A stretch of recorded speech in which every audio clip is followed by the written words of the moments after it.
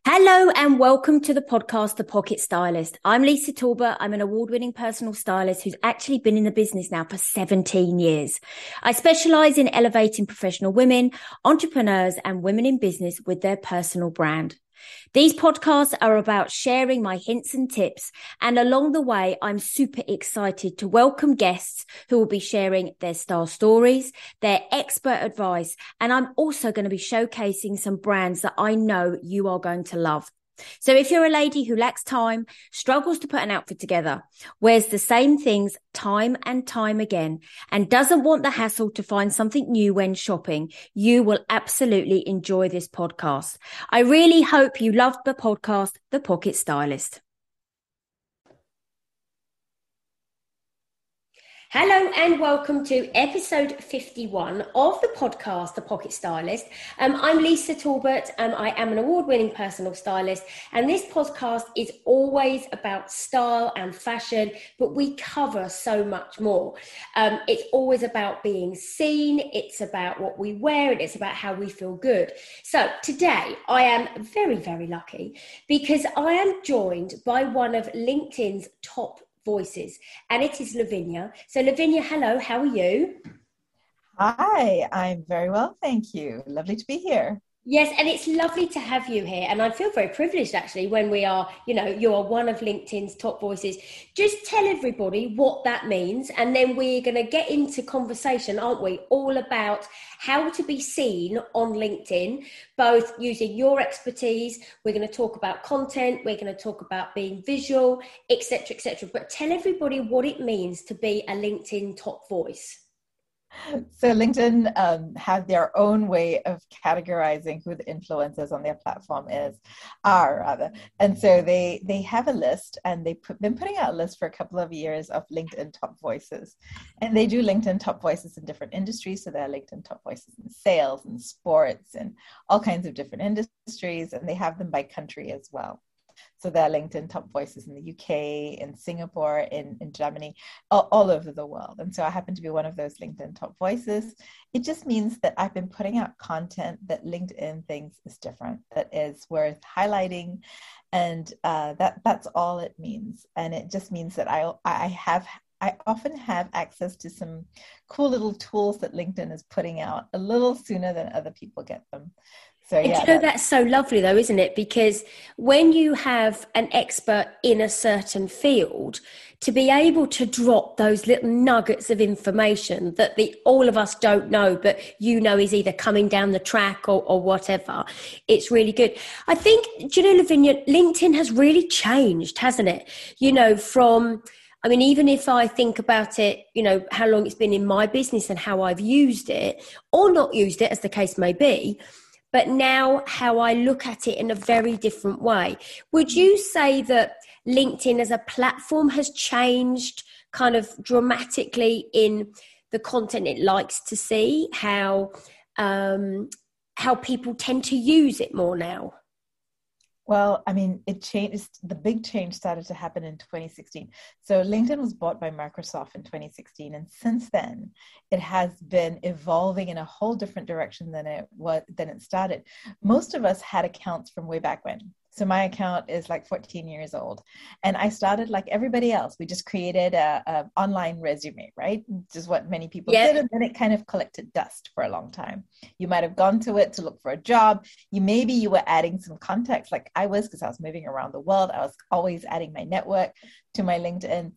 And then around 2016, when Microsoft bought it, LinkedIn moved to becoming much more of a content platform. And it started to see itself also as a news platform.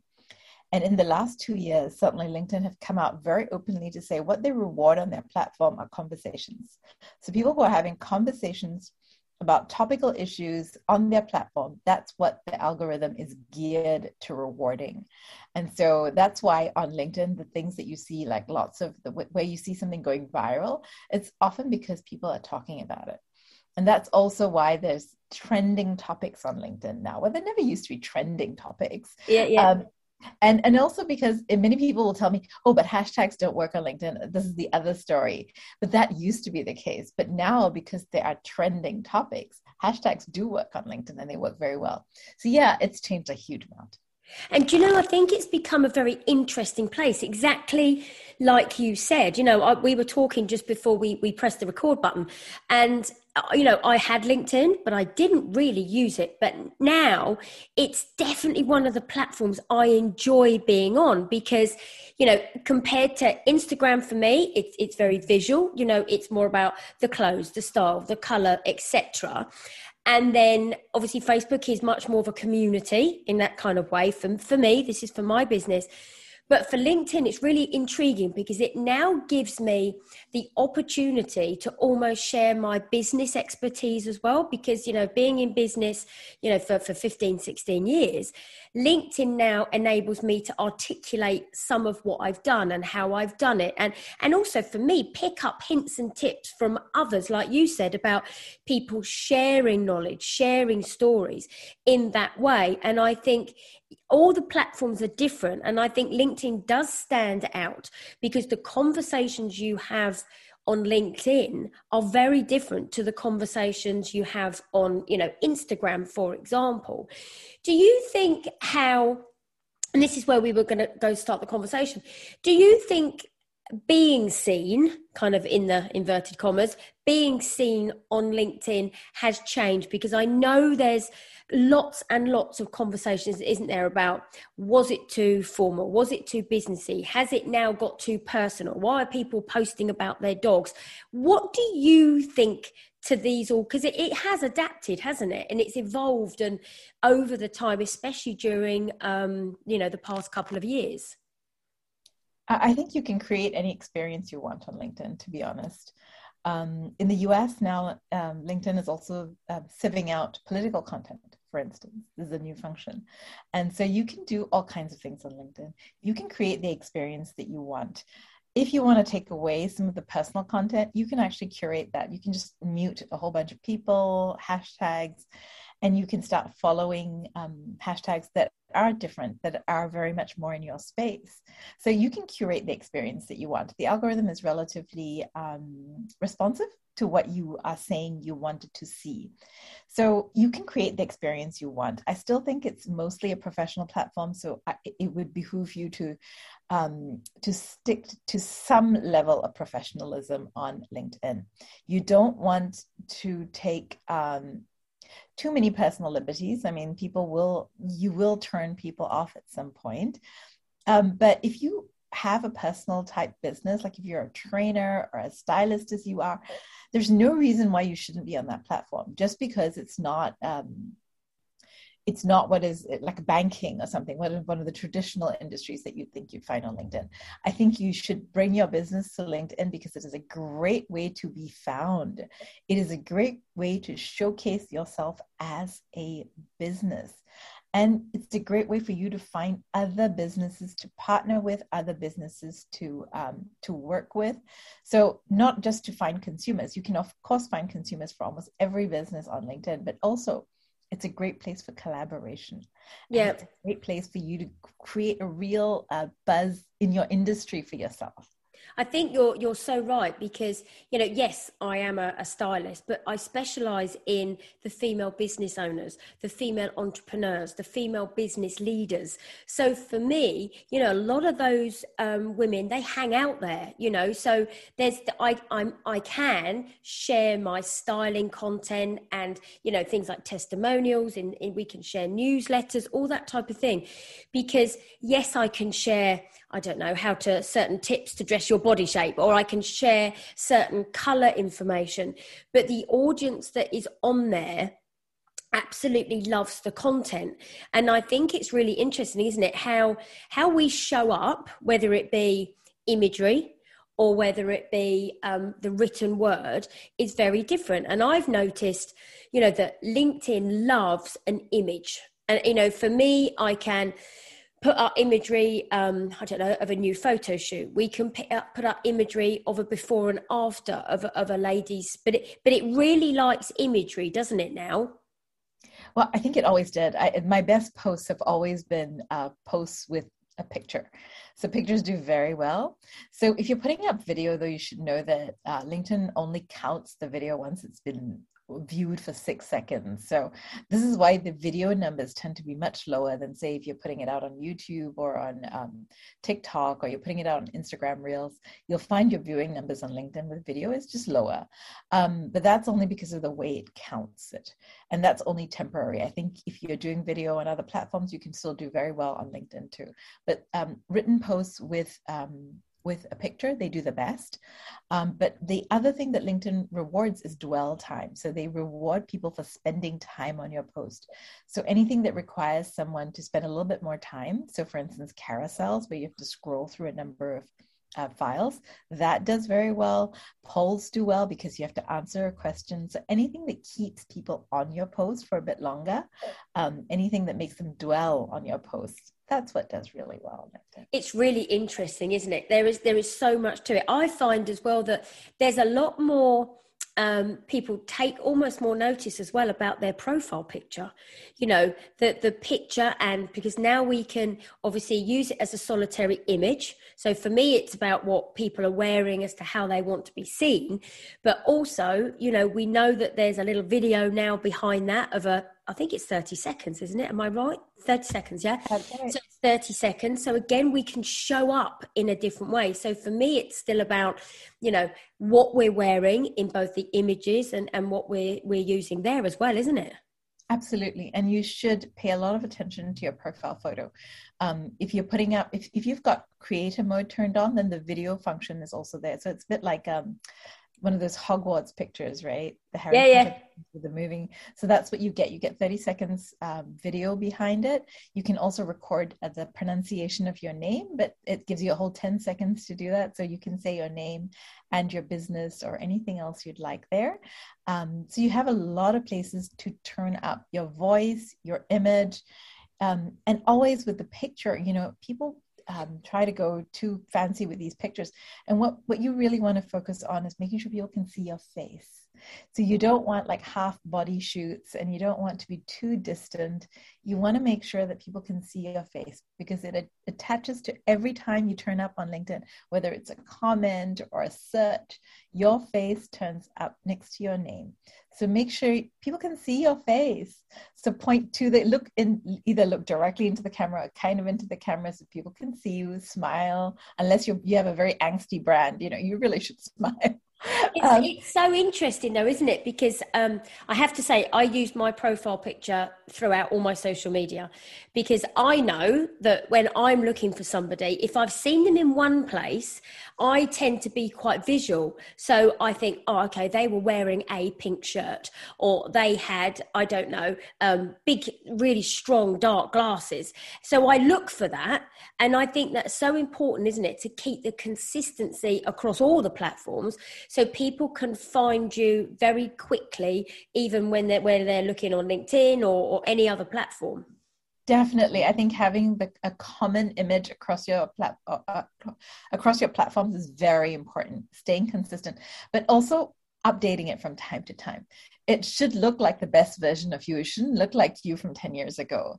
So, you should definitely look like the best version of yourself, but you shouldn't be so unrecognizable that when someone actually meets you in real life, they're like, oh my God, who are you? Yeah. No match at all between what you've seen online. So definitely have a match, but it should look like the best version of you. You're not required to roll out of bed and take a photo. That's not required to be authentic. You can be yourself while looking the best version of you. Yeah, absolutely. And do you know what? Another thing I wanted to touch on, because you mentioned it earlier on when we first started talking, I said to you, and I don't know what made me ask you actually. I said, have you always lived in Germany? Because you mentioned that you live in Germany, and you said, well, no, that's not where I'm originally from, and I've moved around because of your husband's job. So I still don't know what made me ask that question. That was a bit spooky, but I'd love to touch on how often you've moved around and how easy you have found to move your wardrobe each time. Have you got it down to a fine art that you have a very select capsule wardrobe that works for you on a regular basis, so you don't have masses to take each time? Have you kind of streamlined it, or do you just literally throw it all in cases and just hope and pray it gets to the other end? Well, we have a very structured move. So we move with everything. So everything you see in this frame. So if you're watching us, there's art, there's pictures, there's all kinds of things. Everything moves with us. So our lights, our art, our furniture, everything moves with us. So our last move were 2 40-foot containers. So I don't think I'm any kind of advocate for minimalism. We move everything. In terms of wardrobe, it depends. So we have home postings. So when we're at home, we tend to have fewer social engagements that are formal. So my wardrobe is definitely much more functional. Yeah. When we are out on posting, I might, so the final year of our posting, the last time around, I did just under 200 events. So, and that's a lot of events. So that is a lot of events. Yes, it is. And so we do. So I definitely have a much more formal wardrobe with the matching jewelry and handbags and all of those things that go with that, that I don't need to access when we're at home. So it usually goes into a little bit of a storage. And then I take it all out again when I need it. So I have sort of the more glamorous wardrobe that's needed when I have that setting. And then I have then we have also climate things. So sometimes we might live somewhere tropical where we don't need any of our winter wardrobe. Then we put the winter wardrobe into storage. Or we might be, as we are in Germany now, we can rotate our wardrobes. It depends. It's very different for each of us. I just noticed with the children, we have a lot of children, that with the children, we essentially just have to cull regularly because of sizing. But yes, it's always interesting. We all have down to a right fine art though, haven't you? Even by listening to you, I'm thinking, wow, that's, that is, because I suppose because you move more regularly, it's easier. Whereas, if I look at some of my clients who say, can you please, Lisa, come and work with me because I'm moving house? And if they haven't moved house for like 10 to 15 years, it's like, wow, there is some stuff here, because that's when the wardrobe seems to accumulate more and more and more, because, not everybody goes through it on I don't know, 6 month or a yearly basis. So it's really interesting. Do you get to the point as well, when you are moving, do you kind of, as you're packing it, think, I didn't wear that this season, or I don't know why I really bought that because I don't like it, so I'm not taking it? So do you tend to find that you do remove pieces before you move on to that next destination? It's a mixed bag. I'll tell you, really honestly, it's a mixed bag. Also because I yo-yo in size.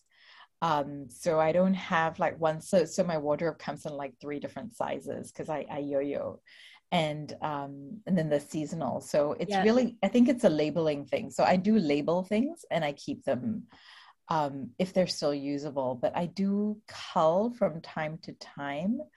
But mostly for me, it's a categorization issue. If I categorize it well when it comes into the house, like this is casual winter, this is casual winter, this size, this is, whatever it is, if I've categorized it well, then it will last for a long time. It means that when I need that type of clothing in that size, that I can do that I can access it. I know where it is. So for me, it's a cataloging situation. If it's cataloged right, no problem. If it gets into the never land, then that stuff that just accumulates and, that I just at some point just have to donate or get rid of. But I'm getting better at it. When I was younger, I definitely bought much more that the single occasion clothing. And now I don't do that anymore. I don't have anything that's single occasion. So yeah, that's moved on a lot. And jewelry actually is kind of hard. So I also had to come up with a system for jewelry, and now I've gotten really quite, again, very good at this. Long pieces, the silver pieces, the real pieces. It's just it's now a fine art, but it took me time to get there. But I think that's really interesting, isn't it? Because, I always talk to everybody about having a wardrobe that really works for you is exactly what people should have. Having a wardrobe full of clothes that you don't like, or don't fit, or that you're never going to wear, it creates a very negative mindset.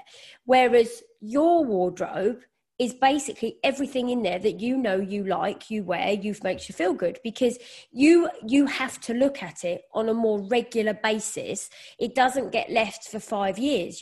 Because you're looking to think, oh, I might move in a year, or I might move in 2 years, or I might be moving in another 6 months. You have got to keep on top of it, which is really interesting, because the majority of ladies that I see say, I haven't looked in this wardrobe for months and months, and it is when we get to somewhere they say, oh, I don't even remember buying that, So I think you're a great example of using your time very wisely to make sure that when you move, that wardrobe works to move with you and do that as well. Lavinia, we are coming to the end of our podcast. Please, can you just share with everybody where they can find you, where they can listen to your knowledge bombs on LinkedIn? I know they can find you on LinkedIn, but anywhere else that you want them to be able to find you, please share with everybody. Sure, of course, you can absolutely find me on LinkedIn. It's always my name, Lavinia Tanapathy.